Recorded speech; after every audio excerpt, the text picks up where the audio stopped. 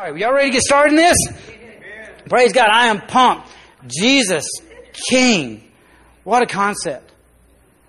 This concept we started last week.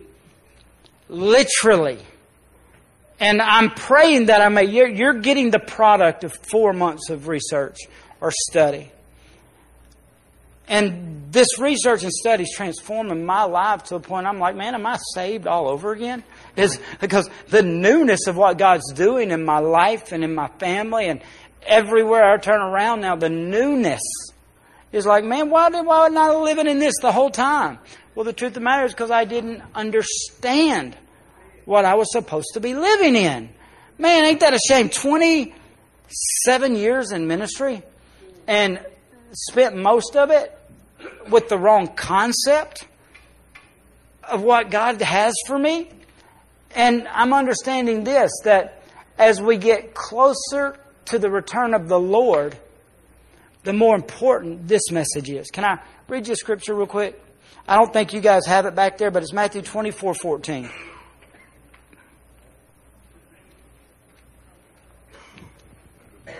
I'll let you guys pull it up, if you don't mind. This scripture is shocking, okay? It says, and this gospel. Now, how many of you guys have ever heard this message, this scripture read before? It says, and this gospel of the kingdom will be preached in all the world as a witness to all the nations, and then the end will come. Amen. How many of you guys have heard that before? That before the Lord can come back, the gospel has to be preached all around the world. I've heard that my whole life, understood it my whole life. And then all of a sudden, here I am, 27 years into ministry. I find out I've been hearing wrong my whole life. Be like this. I was telling the first service that if I taught my children concepts that were opposite of daily living concepts, it would affect their whole life. For example, if I taught my kids, kick me, the phrase kick me meant please, it would affect their whole life. Every time they walked in somewhere and kicked me, can I have that? They'd find themselves getting kicked all the time. Not because they were meaning to, because they had a wrong concept of what a couple words meant. Amen? Like if I taught my children that an orange is actually an apple and an apple is actually an orange, and they go up and they ask for an apple and somebody gives them an apple, they'll think there's something wrong with that. Man, don't that person know I asked for an apple? Well, you did. Well, to them, the apple is an orange. Does this make sense? Concepts and understandings matter greatly. That being said, we want a concept and an understanding of what Jesus said we're supposed to give our life to. This scripture here doesn't say that the Lord will return. Can't return until the whole gospel has been preached all over the world. It's not what it says. It says this. It says the gospel of the kingdom. The gospel of the kingdom is a different concept than Christianity and Christian living. The gospel of the kingdom is, as a matter of fact, is the only gospel that is mentioned in the Bible by Jesus. We, as a nation that's never had a king, have a hard time understanding king concepts because we didn't grow up under king rule.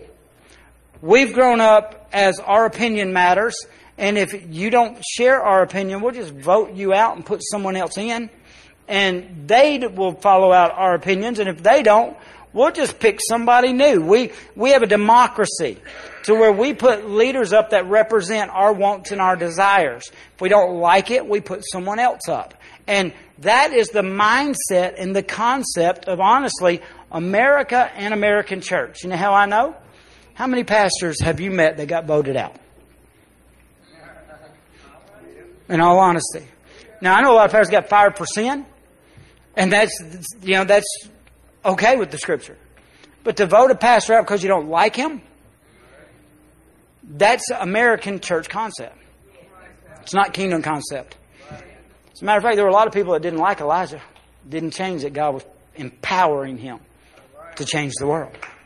Does this make sense? And so concepts, America concept. And I didn't even realize I was this Americanized. I'd like to think I'm pretty well-rounded. You know what I'm saying? We live in a day and an age where the world's a lot smaller than it used to be. So concepts that you didn't grow up in and cultures you didn't grow up in can be studied and seen. And you can get, but the truth is most believers or Christians don't even understand that they're not living a Christian life. That's religious.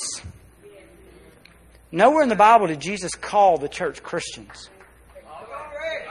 As a matter of fact, the only place we find that in Acts chapter 16 it says this, and they were in Antioch, and this was the first place they were called Christians, is what it says. Thing about that is this: the Christians didn't call each other Christians. Do you know who called the Christians Christians? The world. Those that weren't believers. Up to that point, they were called believers, followers, disciples. But all of a sudden, the non-believers saw how these guys were living, walking, talking, and carrying on life, and they started calling them Christians. And then, bam, it stuck. And pretty much everybody in here, if I asked you if you were a Christian, you would say yes. Problem is, you don't get to determine whether or not you're a Christian or not, because the church didn't call themselves Christians. It was the world. The word Christian means Christ-like. So, you don't get to choose whether you're Christ-like. Let me ask you this. What does your husband call you? Or what does your wife call you? Or what does your co-workers call you? Do they call you Christ-like? Or do they call you hot-tempered, a hot mess? Do they call you messed up, damaged goods? What are they calling you? Because what we present to the world matters in kingdom living.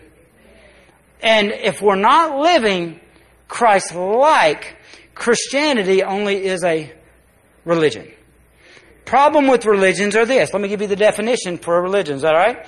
It sure sounds good. Okay? This is the definition. I got to get to it. Did I tear it out? I bet I tore it out. The definition of a Christian is the worship of a deity through the practicing acts, I'm quoting off memory now, the practicing acts of rituals, rites, another word, that's not R-I-G-H-T, not like rights, as in we have a right to do something. Rights as in rites of passages. In other words, you do certain things at certain points, like we baptize, we do communion sacrament, those are rites, all right? And customs that makes us different and sets us apart from different people. Now, doesn't that sound like Christianity to you? Doesn't sound bad. The problem is this. Jesus never said that's what we're to do. And so what happens is it's very deceptive. Jesus' entire ministry was fought, tried to stop, and he was eventually even killed, not by sin, but by religion. It was the religious leaders of that day that caused him the most. Sinners didn't bother Jesus. He would even eat with them. But he couldn't get close to Pharisees, Sadducees, Herodians very long, because they were in such error that they were leading thousands and thousands of people the wrong way. So Jesus came to confront that. Problem is, here we are thousands of years later, and the religious spirit trying to oppose God's will for your life is at work. If the enemy can convince you to boil your experience down to your church attendance, your Bible reading, the time you spend pursuing or doing things with God, and you having a list of rules and behavior modification, then what happens is the enemy has convinced you to bring your life that God has for you and the plan for God's life for you down to religious works and religious acts. The problem with religious works and religious acts are they don't get anybody nowhere except in bondage. Jesus came up and taught this something totally different that a lot of us as believers, because we've been conditioned in church, we just blow right past. Just like that scripture there. It says Jesus in the last days says that the gospel of the kingdom has to be preached all around the world. The Bible talks about there being multiple gospels. All right? Jesus said, remember they came to Paul and said, he's preaching Paul. And he said there in the last days going to be many other gospels preached.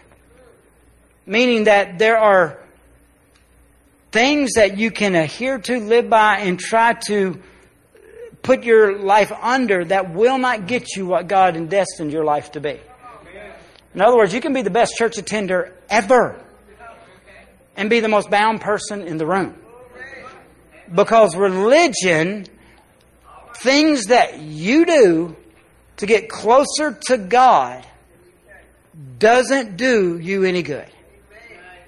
Honestly, they will just tie up your time and put you in bondage.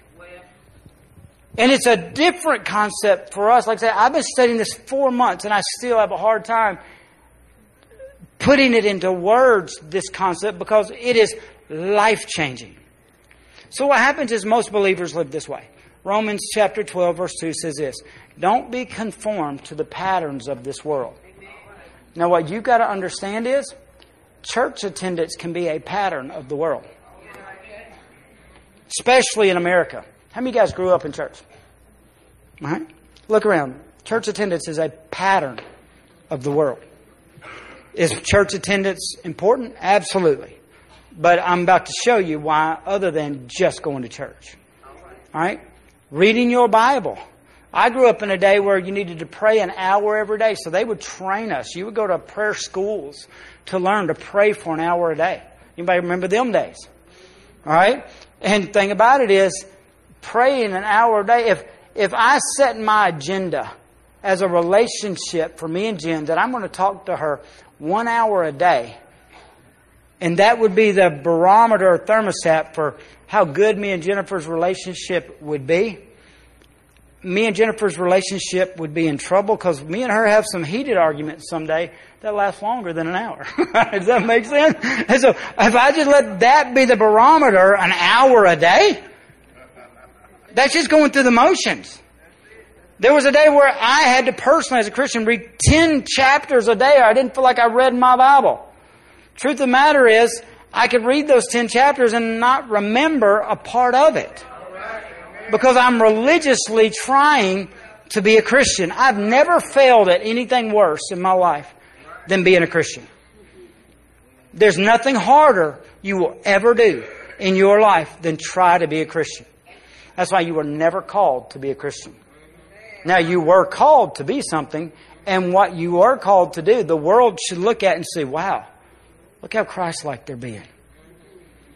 That's supposed to happen. That's the response of living what I'm supposed to live, is to be. But we've put Christianity into this box that we think that makes us what it is. And that's what Jesus did. So let me try to lay out this concept again with you real quick. And over the next several weeks, we're going to make it simpler for you to understand. But you got to understand that God is a king. And king mentality is different than most Americans understand mentality being. God is a king, and He rules over a kingdom. And we'll show it to you in the Scripture as we go forward. But not understanding that would simply make us religious people seeking the approval of a God. Problem with it is most of the God we've been shown, He showed us who He was all the way through the Old Testament, and how powerful and how sovereign and how amazing and just and good He is. But in the Old Testament, humans were reduced to simply mere observers. All the way when you read through the Old Testament, the main story of the New Testament is how powerful God is. And there is no God like Him. There is no rival. There is no equal. There is no other living God ever. God is God, and God is King. Everything you see in the Old Testament proclaims this. And when it proclaims it, the problem is, in the Old Testament, for the people to have a relationship with God, they had to do it through religion. Because, see, that wasn't the way it was at the beginning. In the beginning, you got to go back to and understand why God created the heavens and the earth. When we go back to Genesis, it says, in the beginning, God created the heavens and the earth. And the earth was void and without form. And it says, and darkness covered the face of the earth. This is an absolute direct picture of what the world would look like without God in it. And this is what the world looks, our world looks like when God is not king in it. If you're just existing and God is not king in your life, you need to understand something. There's something else ruling and reigning in your life. You say, well, I am my own boss. You can deceive yourself. But there is no one that's their own boss. You are serving a king, whether it be the king or a little king. And because God is a king, you have to understand king mentality to understand what the nature of a king is. The nature of a king is to rule and reign over its territory or realm or region. Now there's a test of the quality of a king, they say, that you can put to determine how good a king is. And the way you test on how good a king is how well and how happy its subjects are under its reign.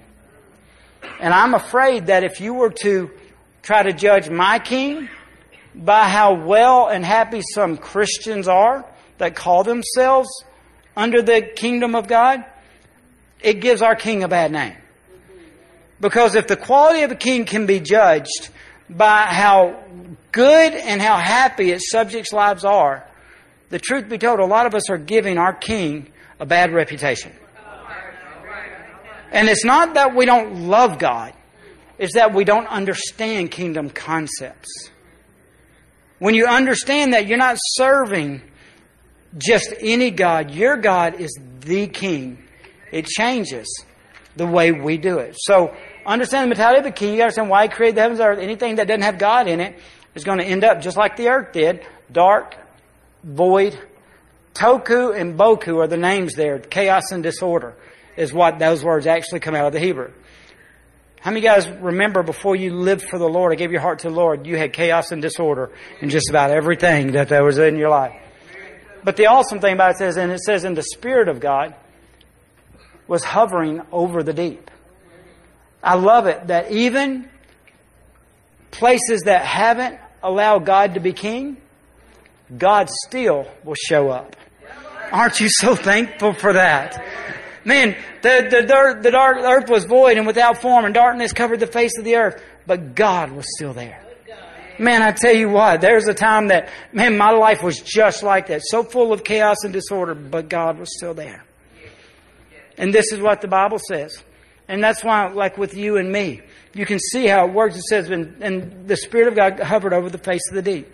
It says, and then God said, let there be light. And boom, that's all the Spirit of God was waiting on. Was a word from the King for Him to fulfill and act out the will of God. That's what takes place there. When God said, the Holy Spirit says, now I can do something. You'll never find God doing anything where there's an absence from the Word. Somebody wants to try to be a strong believer, a strong Christian, be, a good Christian and try to do it without putting the Word in, you're failing. You're failing because, see, it's the Word of the King that establishes law and order. The way a kingdom works is whatever a king says becomes law.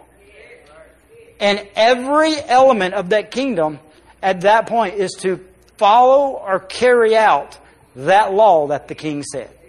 That's the understanding of a kingdom. Our president says something or past presidents tweet something and we might hope it's going to happen. It's not the way it works with the king. The king's word is law. And you got to understand that we're not serving a God. We are serving a king. And God and Jesus is king. So we see there in Genesis God's plan. All right, so there was darkness and chaos on the earth. The Spirit of God was there, and then God's Word was interjected into the situation. And the Bible says when God's Word was interjected into the situation, the Spirit of God went to work. causing everything that God said to end up being good. I tell you, there's sometimes you read in your Bible and you read something God said, you think, ooh, that can't be good. Well, give the Holy Spirit a little bit of time. A little bit of time. See, time is a main component in Genesis 1:1. Or Genesis 1. It says, and God said, let there be light. And then it says this. Then there was evening and morning of the first day. Now that's backwards. That's not how we do it.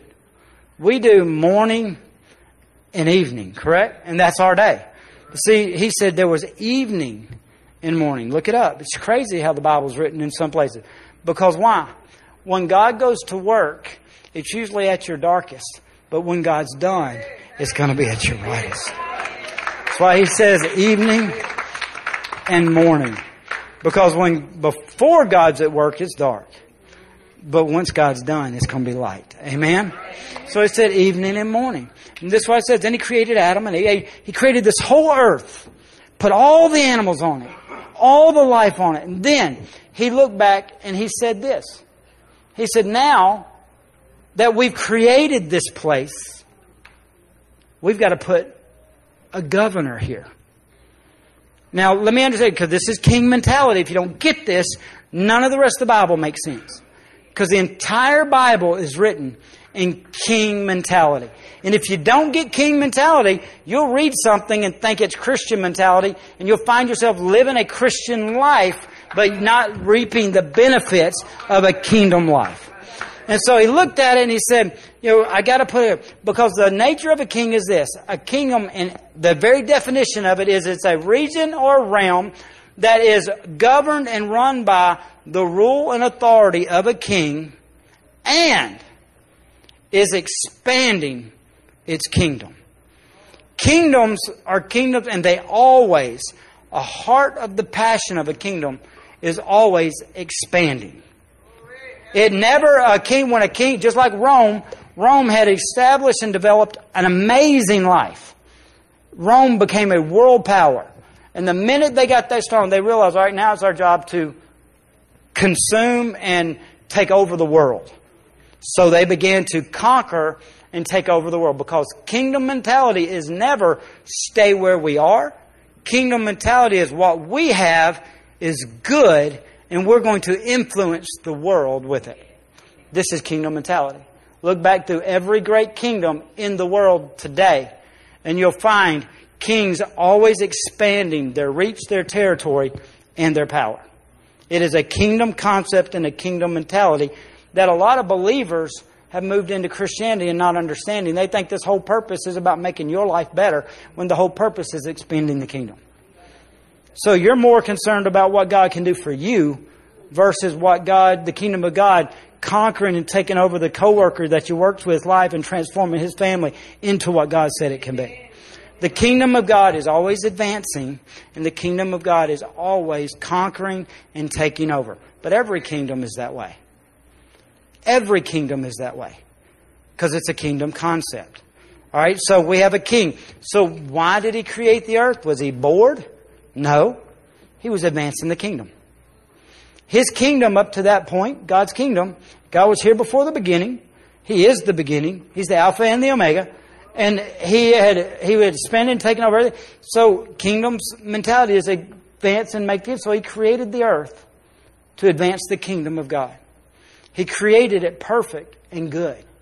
And then He does what every king does. When a king conquers and takes over a new territory, kings put representatives, ambassadors, or governors into that realm to rule that area and represent the king. All the way through history, all the kingdom mentality is this. So when God created the earth, then He said, let us make what? Man in what? Our image. We're going to put a representative, someone that represents God to this new area, someone that will rule in authority and reign in authority. I gave Adam dominion over, and life was good. You got to get this concept. So that's why God created, advanced the kingdom. But then, the governor He put in place messed it all up. Y'all want to see a scripture that tells us that? All right, let's go to Romans 5, verse 17 and 18. You need to see where we're picking up in this story. And I am going to go somewhere in just a minute. I tell you, with what I've studied, it's like so much. I'm like, how can I was just telling Brother Ben, I've been studying for 3 months and still didn't have a clue what it was I was looking at.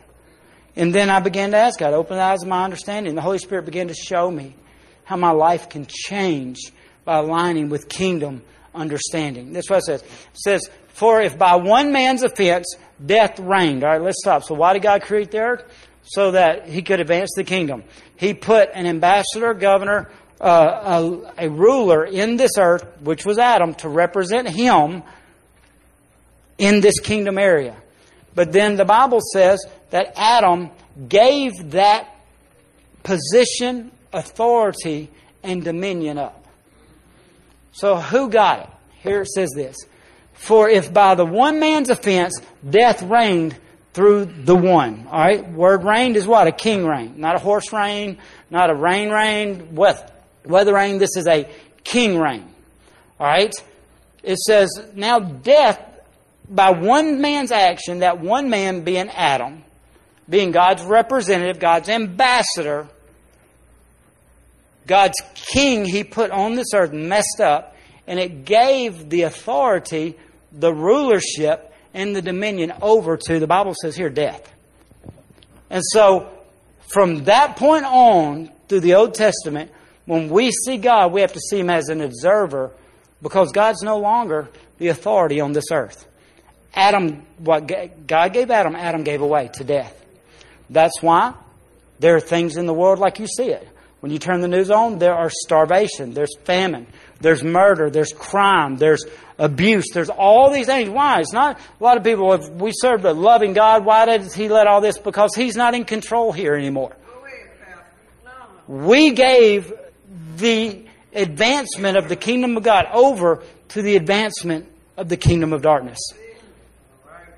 God came in and took it from Him, gave it to Adam. Adam took it and gave it back. And so all of our lives, we have lived in a kingdom and that was under the rule of darkness. That's why you've had family members die. That's why you've had, marriages fall apart and divorce. That's why you've had kids go through what they go. That's why sickness, not because God is in control. It's because one man's offense gave death the right and the rule through the one. But the good news is this. That was the first Adam. How many of you guys have ever heard Jesus called the second Adam? All right. Actually, that translation is not second Adam. It's the final Adam.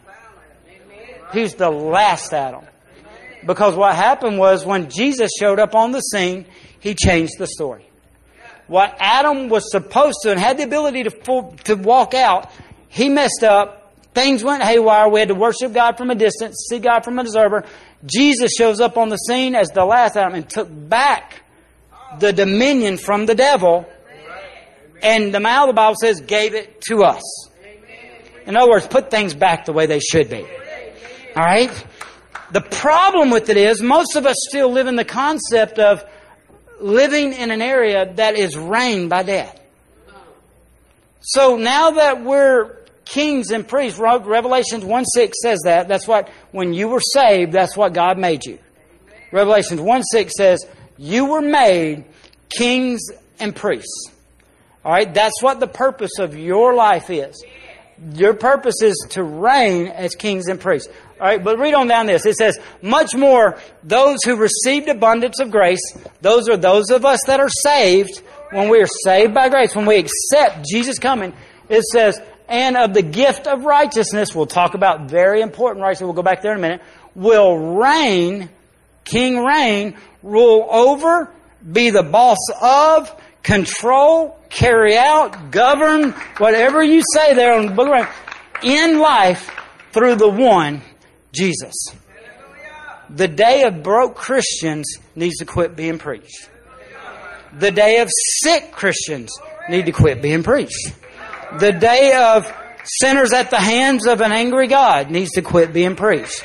Because let me show you in the Bible what happened. In the Old Testament, God revealed Himself as God and King over everything. And then in the New Testament, He sent His Son to earth as a man. He was fully God, but fully man. And this is what He said. In Matthew chapter 4, verse 17, Jesus steps up on the world stage, and we hear the first thing He says, and He preaches, and this first thing that He says, the whole reason why He came. All right? And this is what He says. He says, repent. And then He says, for the kingdom of heaven is at hand. Meaning, this is another way to say that. All right? The word repent, I told the early service, we have two, and there's multiple definitions for the word repent in the New Testament. And a lot of people that get this wrong miss out on what God has for them, because the word repent, there's one scripture that says, and Judas repented until it was grieved and sorrowful, and repented unto himself. And a lot of people want to take that scripture and say that Judas is in heaven. I want to tell you this. There's another scripture in the Bible that Jesus says it's better that He would have never been born than to end up where He ended up. So that don't sound like heaven to me. All right? But that word repentance, so then we need to look at it. In the original, that's not the same word. Repent, Jesus used, Paul used, or Peter used, or John the Baptist used. They all used the word repent in their first sermons when they showed up. But the word repent there means different than Judas's. Judas's means remorseful, regret, feel sorrowful for. Most believers think when they are remorseful, they have a regret, or they feel sorry for a sin they committed, that's repenting. And that's not. That's being caught and being guilty. All right? Repentance, the Bible says, is an action and a turning. So in the picture of repentance, when Jesus said repent, means turn to another direction. In other words, start living another way. But then it really means this too. It says, and think differently about it. So as believers, if we want to live the life that God wants to, we have to start thinking about sin the way God thinks about sin. That means this. God don't think it's okay. God don't think you should have it in your life. God don't think that little white lies are different than big black ones. All right? God sees sin the same, and He sees it as life destruction for you. So He hates it. That's what the Bible says. Because it will destroy your life. And it will take from you the destiny that God's put on you. You were called to rule and reign. Now you say, well, what's the definition of sin? Well, the Bible gives us a definition. It says that him that knows to do good and does it not, to him it is sin. So it matters how you were raised, because it will determine how you live, whether or not you're right with God. It doesn't say that him that doesn't know it's right or not. So sin's not the same for everybody. Does that make sense? Once the knowledge of doing good comes into your life, you acting on something that you know you shouldn't, now it's sin. All right? Sin separates you. But sin stops you from being what? Sin will take you out. How many of you guys follow the royal family often? All right? How many of you guys watched Andrew this year get taken out of royal service? Why? Because of actions that he was doing and people he was running with that were unfitting for a royal member to live that way. And so he was taken out of royal servicehood. He was basically outcast. He was stripped of all royal titles and royal rights. And everything he did for the kingdom up to that point has been taken away. Now he's just a regular old person living in a regular old country, having to pay his regular old bills. That's how we find most Christians living in this world. They are destined to reign. But because of actions, choices, things they choose to do, or people they choose to run with. Jeffrey Epstein, just that relationship tarnished Prince Andrew's reputation. You don't think the people you run around with matter? And then it says that, when we choose the righteousness, remember what it said? It said that we're to reign, but we're also to live in His righteousness. Righteousness is super important. So let's look at why. Is that okay? Hopefully I'm making sense. All right, so I want to show you how important kingdom is. If you first go to Matthew 4:17, it says this. Jesus showed up on the scene. He said this. Change the way you think about the way you're living, and understand that the kingdom of heaven is now, one translation says, arrived. Meaning that everything in the Old Testament, the way God did it and people worshipped and saw God, now has changed. This moment right here when Jesus said this changed everything. In theological terminology, it's called dispensations. Dispensation changed. But really what took place was, up to this point, people had to worship God from a distance. He was king. When Jesus came fully God as a man, He demonstrated for 3 years, really 33 years, how a full man could live in a fallen world but be right standing with God, what His world would look like. When we see Jesus, we don't see the Son of God walking in the Gospels. What we see is, because He came fully man, He gave up deity. He was fully God, but He gave up deity and came into fully man because He wanted to show us, not how God could put on a skin suit. He wanted to show us how a man that has right standing with God can change the world. And this is the truth. That has not changed for you or me. God's plan is still that God wants your life to be right standing with Him. And when you get a life right standing with Him, when you live in a fallen world, you're the difference that God can take and change everything with. Am I making sense here? This is key. That's why Jesus said, repent, because up to this point, no one could live in kingdom living since Adam. But now that I'm here, everything changes. It's available to you now. Now let's speed up real fast. Go through some of these. Why it's so important. Go to Matthew chapter 4, verse 23. And somehow we've gotten so far from the gospel that most churches preach what they call the gospel, but the truth is they're not preaching what Jesus preached. As a matter of fact, most of my life I look back at my life and the kingdom concept I didn't have because I'm an Americanized Christian and I thought that was good enough. I'm here to tell you, God wants to be more in your life than just a Savior. Americanized Christianity may get you to heaven, but it won't change your situation on earth. So this is what it said. He said, and Jesus went about all Galilee teaching in their synagogues. What was their synagogues? That's where religious people gathered and did religious work. He stepped in and said, all right, remember, He said, I'm going to teach you something that's going to change your mind, your way of thinking, because the kingdom's here. And He says this, preaching the gospel of the kingdom. So what did Jesus preach? He preached the gospel of the kingdom. What's amazing is most people that Jesus came in contact with did not have kingdom thinking. As a matter of fact, the ones that He did come in contact with blew Jesus away. When Jesus ran into the centurion soldier who was serving under Rome rule, so he was under kingdom thinking and mentality, when he saw Jesus, he ran up to him and said, hey, I've got a servant sick. Could you just say a word and he'd be healed? And Jesus was like, I'll go. He said, no, just say a word. Just like you, I'm under authority. It says, so you say a word. And Jesus stepped back and said, I have not seen nowhere in Israel, saying, out of all the religious people I've hung out with and talked to and been with and done miracles for, I've not met anybody with as great a faith as you. Why? What was different? He understood kingdom. When you understand kingdom, it changes what God can do in your life.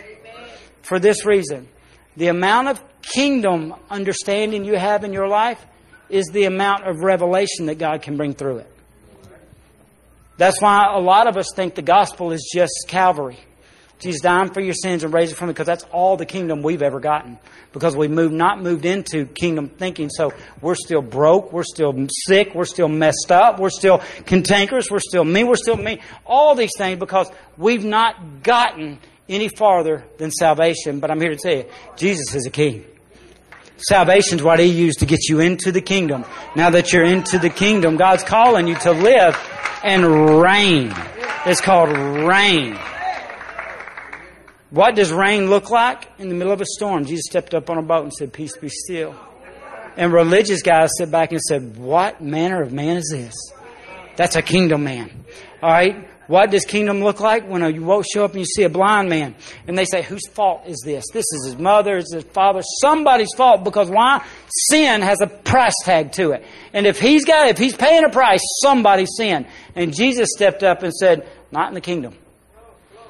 He said, why is he blind? So that the kingdom has territory to overtake. It says, so that my Father may be glorified. And he healed him. And when he healed that man's life, that was territory that the kingdom of God advanced and took. Does that make sense? That's why when he was talking to John the Baptist, and we'll close with this, all right? And I know I'm not where we need to be. But when he talked to John, look at this scripture. All right, so Matthew 10:7. This is what Jesus told us to do. He said when he told his disciples to go and preach the gospel. Is that what he said? No.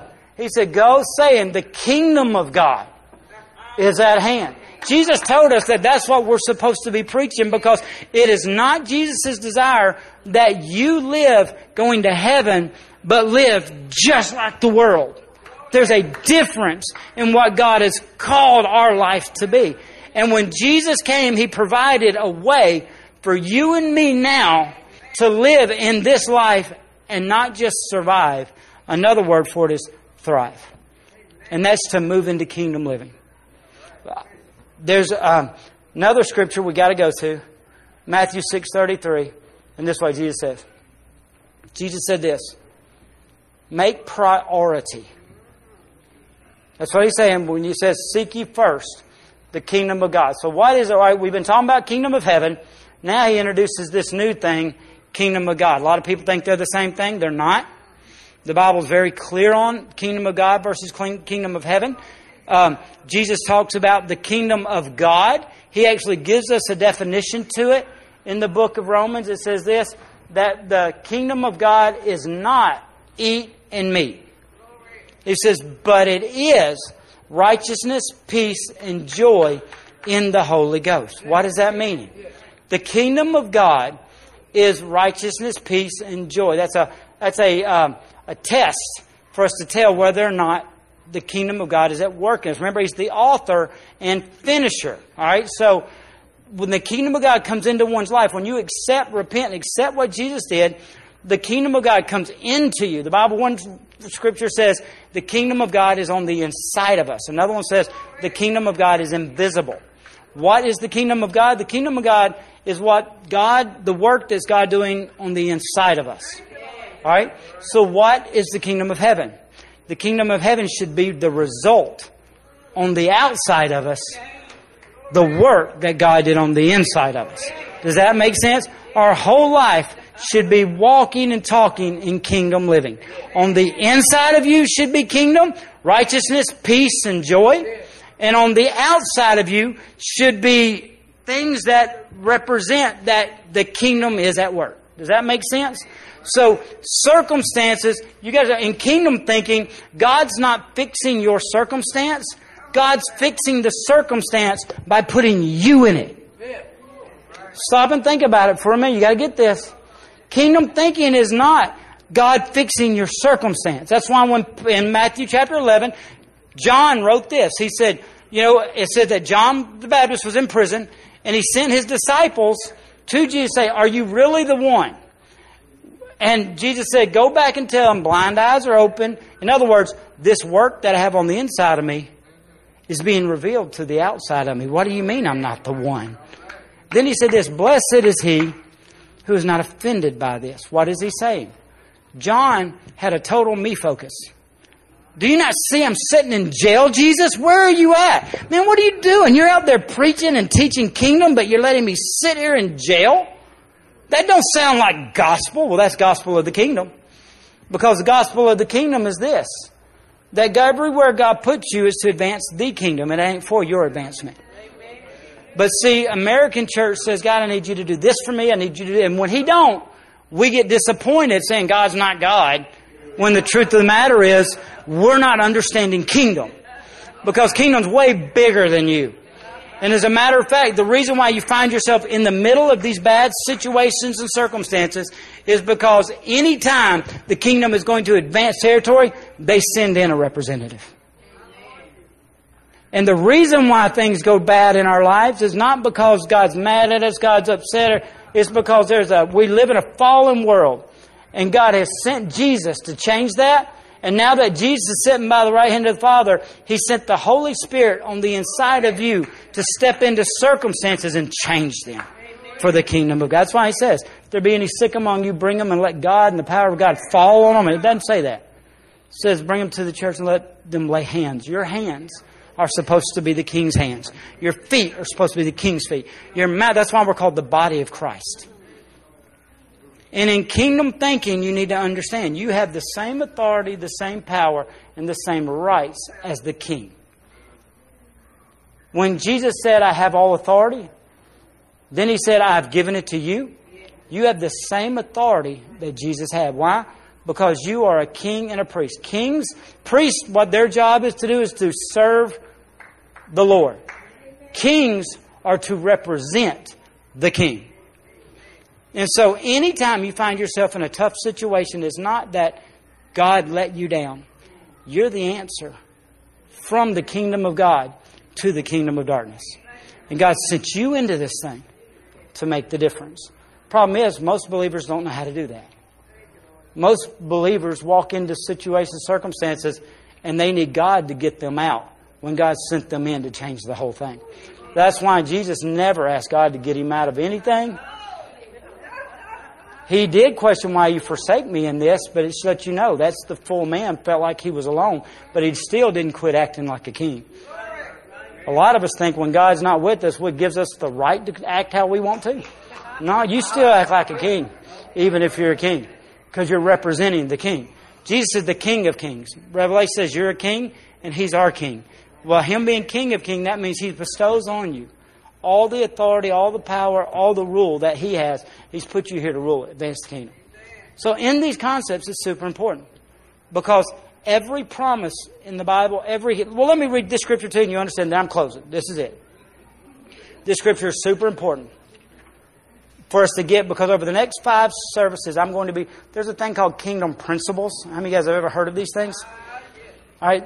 Another way to say it, though, is not principles. Another way to say it is keys. That's how Jesus said it. All right, in the book of Matthew, y'all may have to help me out there. I've got my notes out of order. In the book of Matthew, this is what Jesus says.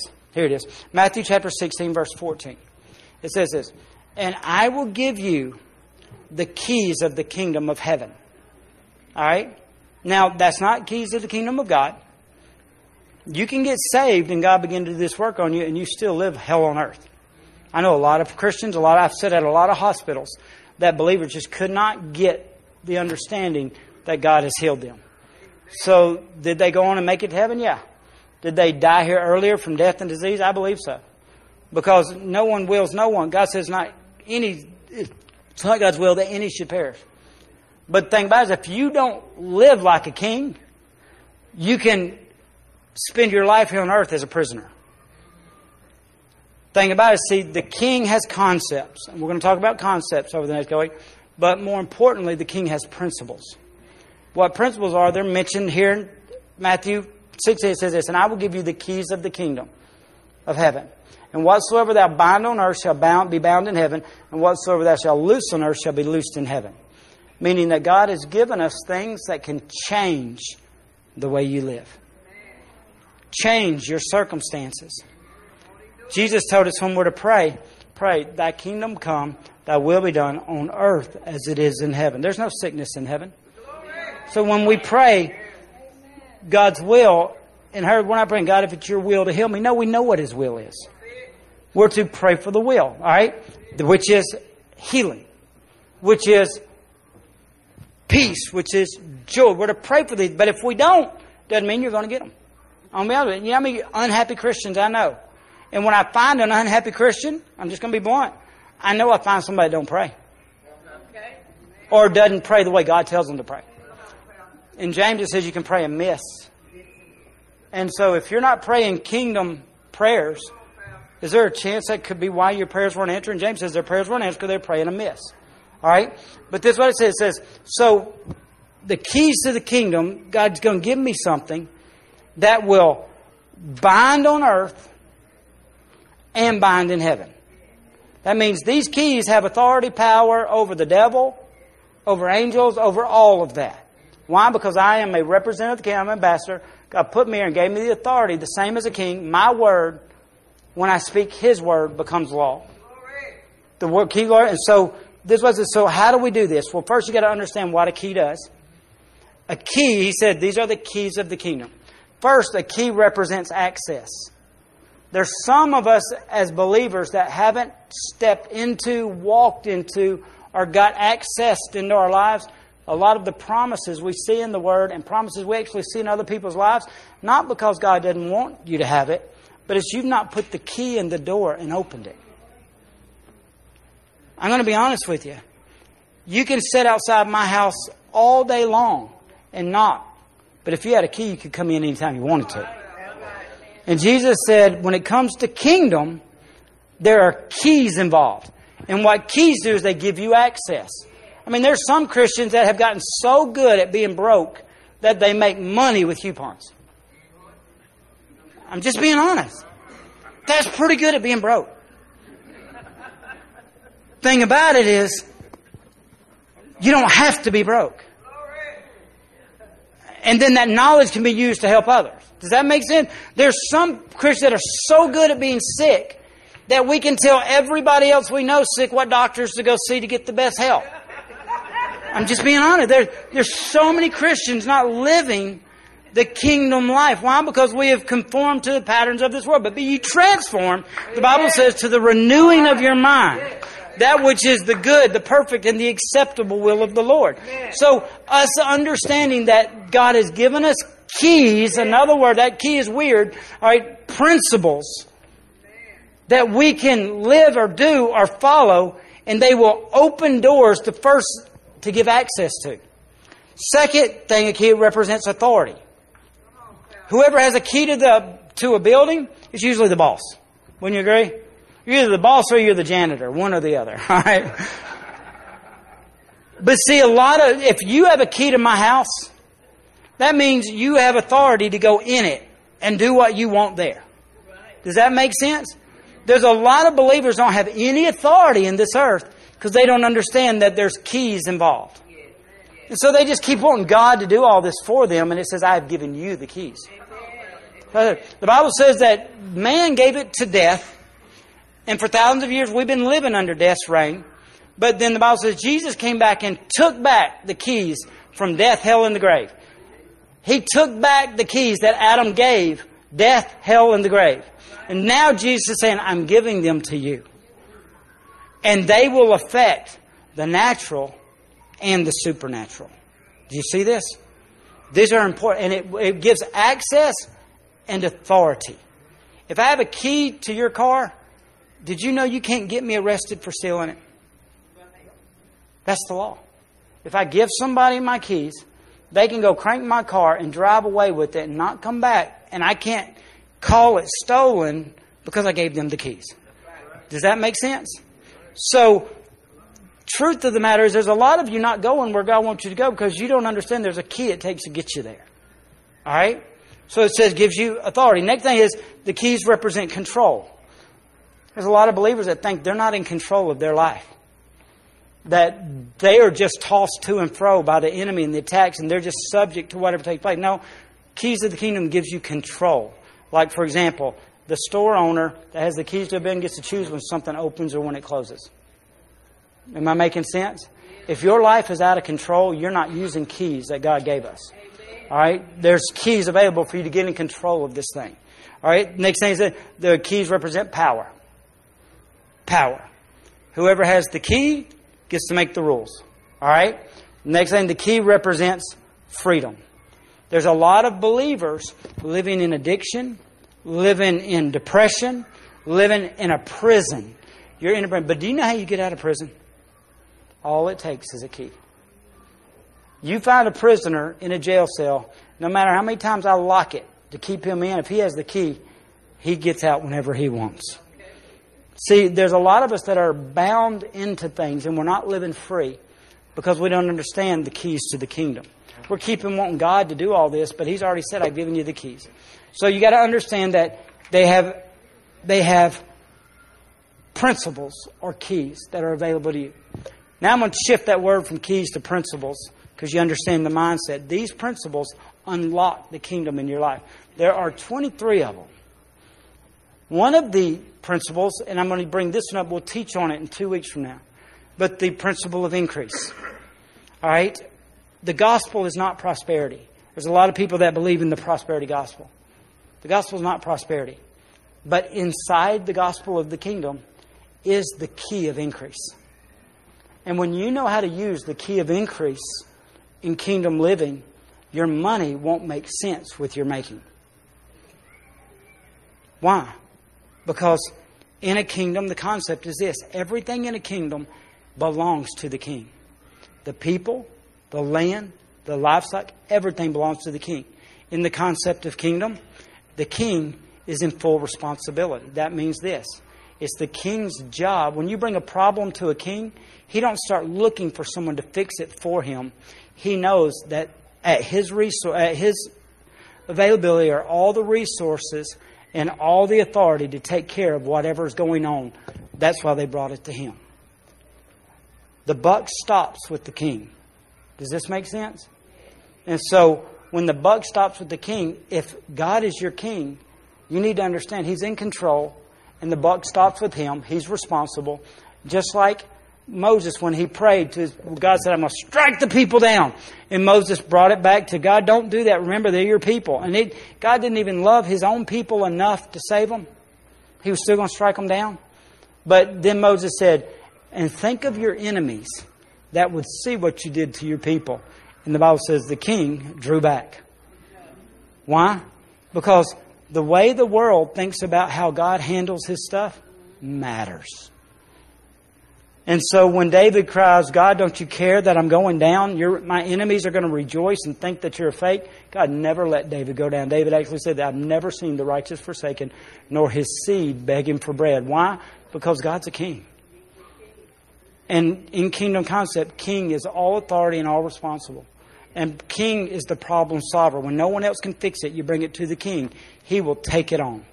Because he has unlimited resources and unlimited authority. Does this make sense? All right, so it's super important. So in this next season, we're going to lay out the principle. There's the principle of increase. If you're sick of being broke, you need to learn how to use this key. All right, there's the principle of unity. If you're having marriage problems, there's the principle of unforgiveness. Man, it's amazing how unforgiveness can cause you to live a life that kings are never called to live. All right, over these next week. But this is what I want to leave you today with. And I'm done. I'm already late. I'm done. Why don't they make Sundays longer? All right. This is the principle you need to get out today. Man, Jesus never preached Christianity or church or anything. He preached kingdom. The reason why that was the most important message is because that's what He's created you to be. You are a king. And kings are created to rule and reign. And Jesus gave us principles, keys that teach us how to rule and reign in this life. But just like keys in my pocket right here, if you don't know what truck they go to, they're not going to take you anywhere. Even if you do know what truck they go to and you don't go use them, they're not going to take you anywhere. These are access to go anywhere you want to go when it comes to kingdom living. When you rule as a king, God gets nothing but pleasure out of it. That's why God lifted Solomon. The Bible says God raises up one. When God lifted Solomon up, this is why. Because he got kingdom concept. The Bible says that God asked for a sacrifice and He didn't just do one. He was a priest, so he sacrificed 1,000 oxen to the Lord. And God was so taken back at the passion that he was serving God in that He said, all right, now I'm going to give you whatever you want. And He said, God, give me wisdom. He didn't want it for Himself. That's where Christians get it wrong, especially American Christians. He said, give me wisdom so that I can rule your people. It's all about God's kingdom. When you shift your mentality into God, I need you to fix this for me, to God. We need to shift this so that people can see how good you are. Everything changes. Because it ain't for your pleasure. You're here for the King's pleasure. And when we walk into kingdom living, everything we do and everywhere we go. You say, well, Cricket, it don't matter. We live under grace. It don't matter. Let me tell you, right? Remember it says, seek ye first the kingdom of God. Then it says, and His righteousness. You know what that says? Break it down. It says this. Seek first. In other words, look for and try to find out God's way of doing things. That's what it says. So anywhere I find God's way to handle something, it releases kingdom in my life. Look here. Then it says this, and His righteousness. The level of God's righteousness lived out in your behavior will determine the level of reigning you have in this life. You got to get this. Hear this real good. The level that you walk out God's righteousness in your behavior will determine the level of kingdom life that you walk into this life. Meaning this. You're not going to live like a king with dirty hands. You're not going to do it. You're not going to do it. You're not going to have the power of God flowing through your life in open sin. The Bible says for sin there's sacrifice, for willful sin there's not. So why is it important that I live righteous? Because the more righteous I live, the more kingdom I experience. That's why He said, seek ye first God's way of doing it. Because you can know God's way of doing it and never live it. He says, seek ye first the kingdom of God, God's way of doing things, and His right means walk it out. His righteousness means you're living God's way of doing things. When you live out God's way of doing things, everything in your life begins to shift and go kingdom. I'm telling you, you can put me to the test on this. I'm so convinced of it. My life will never go back to being anything but what it is. I'm telling you, I could sit up here and just brag on my kids and the life that they're living. And I know some people are saying, you know what, they're not teenagers yet. Well, I got one turned 14 this week. And what I see God doing and positioning them in leader places in my life, I'm like, wow, God, how effective they're going to get to be for you even at their age. I'm telling you, make kingdom lifestyle changes. So this is what you got to know first. Number one, you got to know that God's a king. And you got to decide whether or not He's yours or not. Because He can be king and not be your king. You can tell who's king by whose word is law. Do your feelings determine how you treat people? Does your boss get to... When God is king, then what He said is law. It determines the way you feel, talk, walk, all of that. So number one, you got to determine God's king. Number two, you got to find out who you are. And we didn't get through it this week. We may have to do identity next week, because the thing about it is this. If you don't understand that you're a king too, you'll never act like a king. If you don't understand that God created you to rule and reign, and that you are the very best representative He could have put here, and the whole purpose of your life is to represent God and Jesus in your world, then you'll miss out and you say, well, God, you messed up. You could have picked somebody better. Nope, couldn't have picked nobody better than you. But see, there's a war at work with kingdoms. And just like the God's kingdom is trying to advance, the whole purpose of creation was God's kingdom advancing. The whole purpose of your salvation was God's kingdom advancing. Just like God's kingdom, the devil's kingdom is advancing. The devil's pulling people left and right out of the kingdom of God, left and right. Means we live in a day that's crazy. We're seeing more young people come online and what they call deconstruct. Have you heard that? Where they deconstruct. We're having Christian singers and we're having Christian preachers and all kinds of stuff step up on media, say now and deconstruct. What they're doing now is telling how they were wrong about it all along. And they're deconstructing what God had built into their life, and they're going the other way. I tell you, it's a dangerous time. The devil's trying to take kingdom back from God. And I'm here to tell you this. You need to understand kings are born. So when you were born again, you became a king. So you want me to tell you what the destiny of your children are? If they were born to you, then they're kings too. And the devil does not have a right to take them. You need to settle that now. He does not have a right to take your kids. He doesn't have a right to take mine. But I have to use the keys in the kingdom that He's given me to access, for authority, to step into and to live and go where God's calling me to go. So that's what we're going to go over next week. But this is what it is. The kingdom of darkness has stopped so many people, believers, from stepping into the kingdom of God and living the kingdom of heaven, because He can keep them living in their past. This is what I've learned about the kingdom of God, and there's a whole process. So this is how we're going to close. The number one enemy the devil uses against kingdom-minded Christians is regret, remorse, bitterness, and guilt, and shame. The devil comes to you and tries to bring all of these things out. These are the weapons he uses to keep you from stepping into kingdom because of this. If he can keep you in your past, you will never step into your future. You got to understand kingdom concept on this. That's why the entire message of kingdom gospel is this. Old things passed away. Behold, all things become new. This is kingdom mentality. We think God just forgave us for it. We think God just is a good and nice guy that He just, pushed it to the back, and when we confess it, it's over. It's not what the Bible says sin does. In kingdom, this is what sin does. Sin, from the moment you step out of one kingdom into the next, the history is over. You got to get this. History is over. Because what happens is this. The devil constantly sends shame and regret and bitterness and unforgiveness into our lives.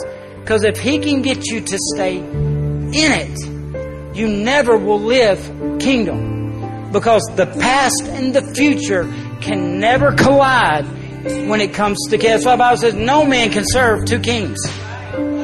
He either will hate one and love the other. And that's what happens.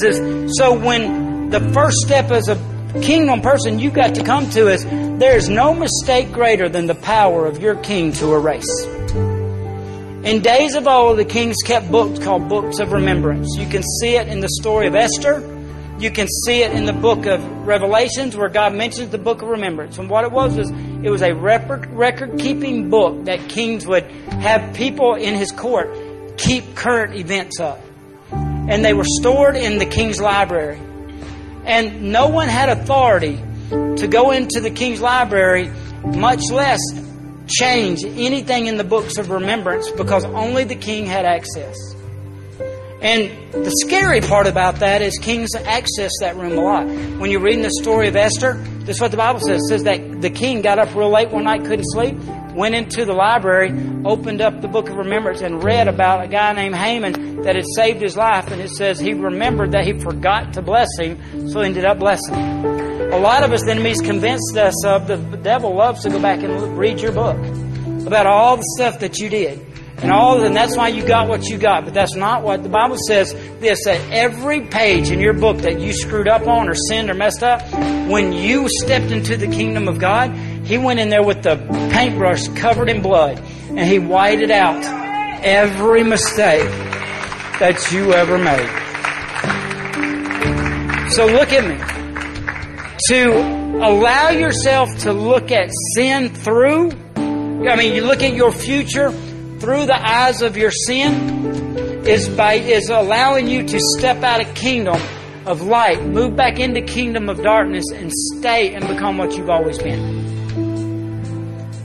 So when the enemy comes with you with the weapon of regret, unforgiveness, bitterness, remorse, you step up and you say, you know what? That was the old me. But it can't go past the bloodline. And I'm a new creature. And you think my past was bad. You have no idea what my future has. Because you ain't never seen what God can do with a king. Because the Bible says I now rule and reign as a king. When we look through our future through the eyes of our mistakes, you're calling God a liar. You need to understand this. So important. You're calling your king a liar. Because for you to take back something that God has already taken from you is theft and is accusation, and you'll be headed in a king's court from stealing from a king. So anytime you're tempted to step back into what you used to be and think about things the way you are, you need to remember that's not who you are. And if you choose to go there, you're choosing to live in another kingdom. And that kingdom ain't going to do nothing but hurt, harm, bother, and offend you. But you have the right to step into a kingdom. So you got to see who you are. This is homework. And I tell every young person this, Zoe, you've been reading it? You've been reading it? I know you've been seeing the mouse, but Psalms 139. Let me ask you guys this in here. Can I just get blunt with you? Can I put you on the spot? That's how important you are, girl.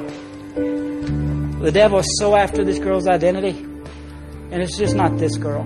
Any teenager this age that's facing this time and age, the devil's trying to tell them what they should be and not what they are. And he's after this girl's identity. Do you realize that's the greatest crisis we're in America right now is an identity crisis? They're trying to say we're something that we're not.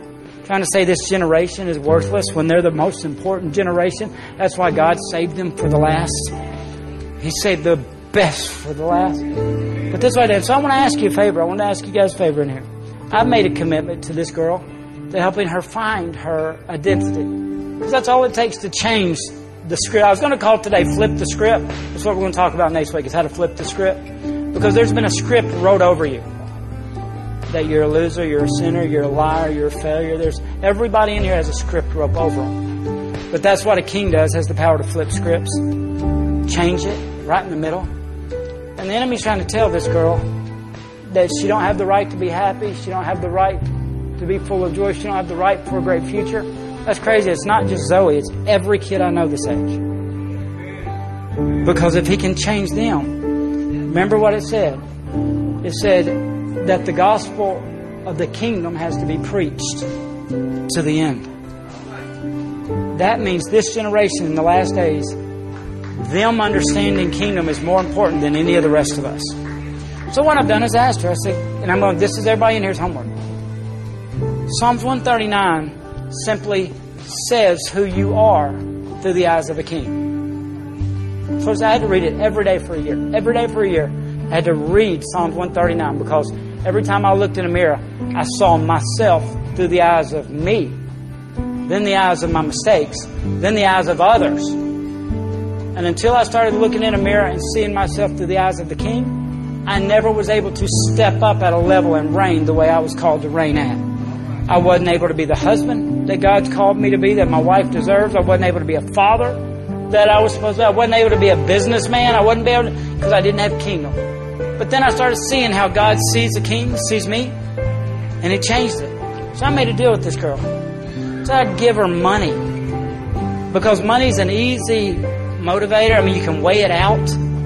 Like say, if I want to see, money isn't a blessing, but God uses money because He's a blesser and it makes things easier sometimes. It doesn't change. But so I said, every day you read it, I'll give you money. And it got boring about halfway through and you quit, didn't you? Huh? You was busy. I understand. We get busy living life instead of reigning. Does that make sense? You can get so busy living life and you can miss out on reigning in this life. So I did it. I'll give you money every day you read it. I'm going to ask you for your help. How many of you guys would say this? So every day you read it this week, we'll give you $1 for every day. Look at me just real quick. You get that? That's pretty good. So by this time next Sunday, if you read it every day, that's $6 from me. All right? But who in here would join that with me and say, I'll give $1 too? All right, turn around and look. You fixing to be rich. I'll bring my setup. And we're going to ask you next week, because listen, you reigning as the king that God made you is so important. It's worth the rest of God's kingdom, people. Money to advance the kingdom in your life. Girl, you're called to so much. You have no idea what God has in store for you. You're going to be, you're just going to be, this is what I can tell you, this is what it says. It says you're going to be full of righteousness. It means you're going to live holy. You're going to be full of peace. That war on the inside of you is going to be gone. And it says you're going to be full of joy. It means, you get to be happy getting to be you, not anything else. And then you get the power of the Holy Spirit at work in your life. So you're going to read it this week? Every day. All right, now there's a condition to reading every day. The Bible says morning and night. So you'll read it in the morning, you'll read it at night. Look at me real quick. All right, so again, sure, if you'll join this with, make this commitment with me, man, I'm counting, I see at least $70 right there. If you'll do it. And Mama's going to keep you accountable, okay? Did I embarrass you too much? I can tell you this. You will not be and will not live what's on the inside of you until you can see yourself the way God sees you. Because what happens is if you don't. Remember Jesus said, this is my beloved Son. God said, this is my beloved Son whom I'm well pleased. Remember the next chapter, the devil came and said, if you're really the Son of God, turn these stones into bread. The trick the enemy uses to try to get people to move into religious acts, doing things to be who they are and not being who they are. Therefore, they have the power to do things. Does this make sense? He told Jesus, if you can prove it, if Jesus would have proved it, Jesus would have had to prove it the rest of his life. Jesus knew it so he could walk in a room and change the world. Amen? This is what you need. I know we're late. Can I pray for you real quick? This is what the Bible says. The Bible says that you were wonderfully and beautifully created. If you don't begin seeing God as King and you don't see yourself for who God made you, you're never going to do what God put you here to do. So it'll come out of reading Psalms 139. Psalms 139. If everybody in here will choose to read that this week, you will come back different next week. You know what kingdom reigning looks like? It's when there's a mountain of debt in your life and you say, be thou removed and cast into the sea. And the Bible says it is.